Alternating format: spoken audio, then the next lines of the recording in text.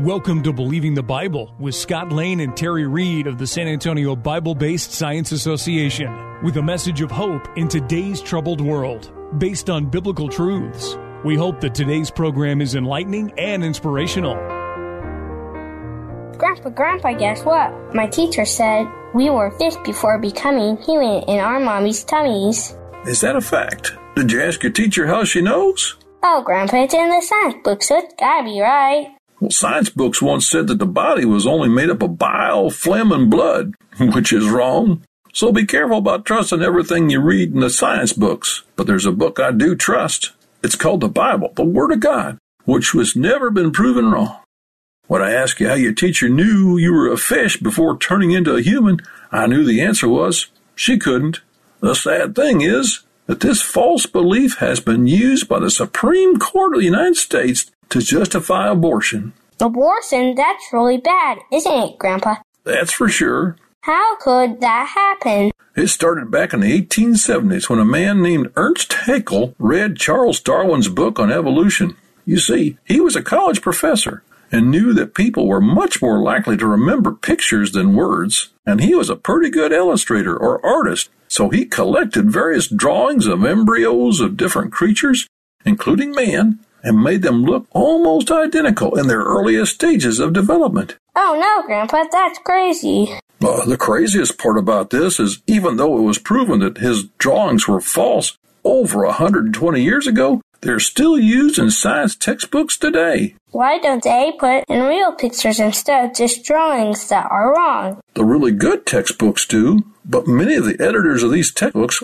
like Haeckel himself, want Charles Darwin's theory to be right, so they use the same false drawings. Not only are the drawings false, but the stories about gills are also false. Human babies never produce any fish-like gills at any time in their development. What does God say about people like that? In Romans 1:22 we read, "Professing themselves to be wise, they became fools." And that's a fact. Welcome to Believing the Bible. This is Scott Lane with Terry Reed and Dr. Carl Williams, all directors with the San Antonio Bible-Based Science Association. We are here to reassure you can believe the Bible from the first verse. Today we're talking about the Haeckel hoax, or the recapitulation theory, or biogenetic law as some people has described it, although that is a joke to call it such a thing. And it's the idea of human embryos going through multiple stages of development, as if they went through a fish stage and then an amphibian stage, a reptile stage, and then mammal, etc. This idea came up in the 1870s, as our mini-drama described, but was discredited by the 1880s. It was discredited in the 1880s when they took a look at human embryos and his drawings and found out they were not the same. Why, if it's been discredited now for 135 years, is the thing still in some textbooks? That's an excellent question. In fact, in a documentary called Flock of Dodos, which was shown at UTSA a few years back, Dr. Jonathan Wells was attacked for using in the Icons of Evolution, his book on that topic, that Haeckel's drawings are still being used in the textbooks. And the Flock of Dodos producer went to ask Wells about this and says, well, I just picked up a couple of science books and they don't have Haeckel's name in here at all, which is true. The science books have dropped Haeckel's name, but the illustrations are still in many of the high school and college textbooks. And the question is, why are they still using something that they know, because they took his name off, are wrong? Because they want to make sure they have some evidence for evolutionary theory that's really, really, really hard to scientifically prove. So, like, impossible to prove. So they have to use something rather than nothing. And they keep on using the same something. In fact, I had a professor in medical school who seemed to enjoy saying ontogeny recapitulates phylogeny. I think he just liked to say big words in front of us. Mm-hmm. But he said it over and over and over again, like he was trying to indoctrinate. And what do those big words supposedly mean? Ontogeny means the growth from a single cell to the full organism. Recapitulates means it just redoes, or essentially like a rerun of our phylogeny. In other words, our ancient past, our supposedly evolutionary past. So the phylogeny would be the various types of creatures or kinds are all in our DNA, and we all went through that as we were developing in the womb, which of course is scientifically incorrect. We never did that, and nothing has been proven. But that phrase was really catchy and really was taught very hard in my anatomy and physiology class. So you had a professor who was indoctrinating you with that philosophy, but that's all it was. It did not have scientific background. I didn't know enough to question him because he was a real smart guy. Yeah, so really smart. Terry, this is used in some Planned Parenthood and abortion clinics to put posters up of embryos going through the fish stage, amphibian stage, reptile, mammal. But this thing has been discredited for 135 years. Why would they do that? They want to dehumanize this baby that's growing inside the mother, so the mother feel guilty about having an abortion. I think, as we've talked about before, I have a background volunteering at the San Antonio Pregnancy Care Center, and there they would have models of what a developing baby would actually look like at the various stages, because they were trying to teach these girls, or these young women that would come in, the truth. And that's what liberates people, when people know the truth. That's what we're about, and that's what the general theory of evolution is not about. And that's why we have the laws in several states now that women need to be sonographed, in other words, have an ultrasound done to look at the baby so that the mother can actually see that this is a baby. This is not a fish. This is not a reptile. Right. This is not a mammal. This is a baby, a human baby. Because what they were trying to do with the posters was to just tell them, we know that you're squeamish about doing this, but it's just a fish at this point.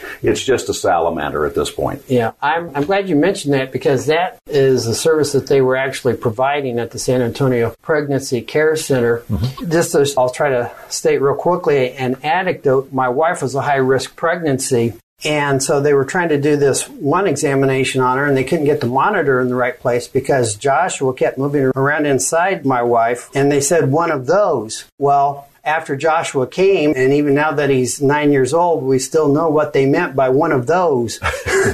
So we found out what they meant. So you can see Joshua's personality coming out even when he was inside my wife. That's right. We are born with a personality. We are not blank slates. We each are gifted by God with talents and abilities that we have to offer up to Him, but we have them from the start, from the get-go. You are listening to Believing the Bible. This is Scott Lane with Terry Reed, Dr. Carl Williams, and Ed Salzadell, our great producer. If you would like to learn more, go to sabsa.org. That is sabbsa.org. Now, we just asked about what the embryos, why they were drawn like this, and why people would put them up in abortion clinics, etc. But let's go back to Haeckel. Why would he falsify the drawings to start with? Well, he fell for Darwin's theory, hook, line, and sinker, from the beginning. He wanted to believe in no God. He wanted to believe that he didn't have to be accountable. He wanted this theory to thrive. And he knew that illustrations improved memory.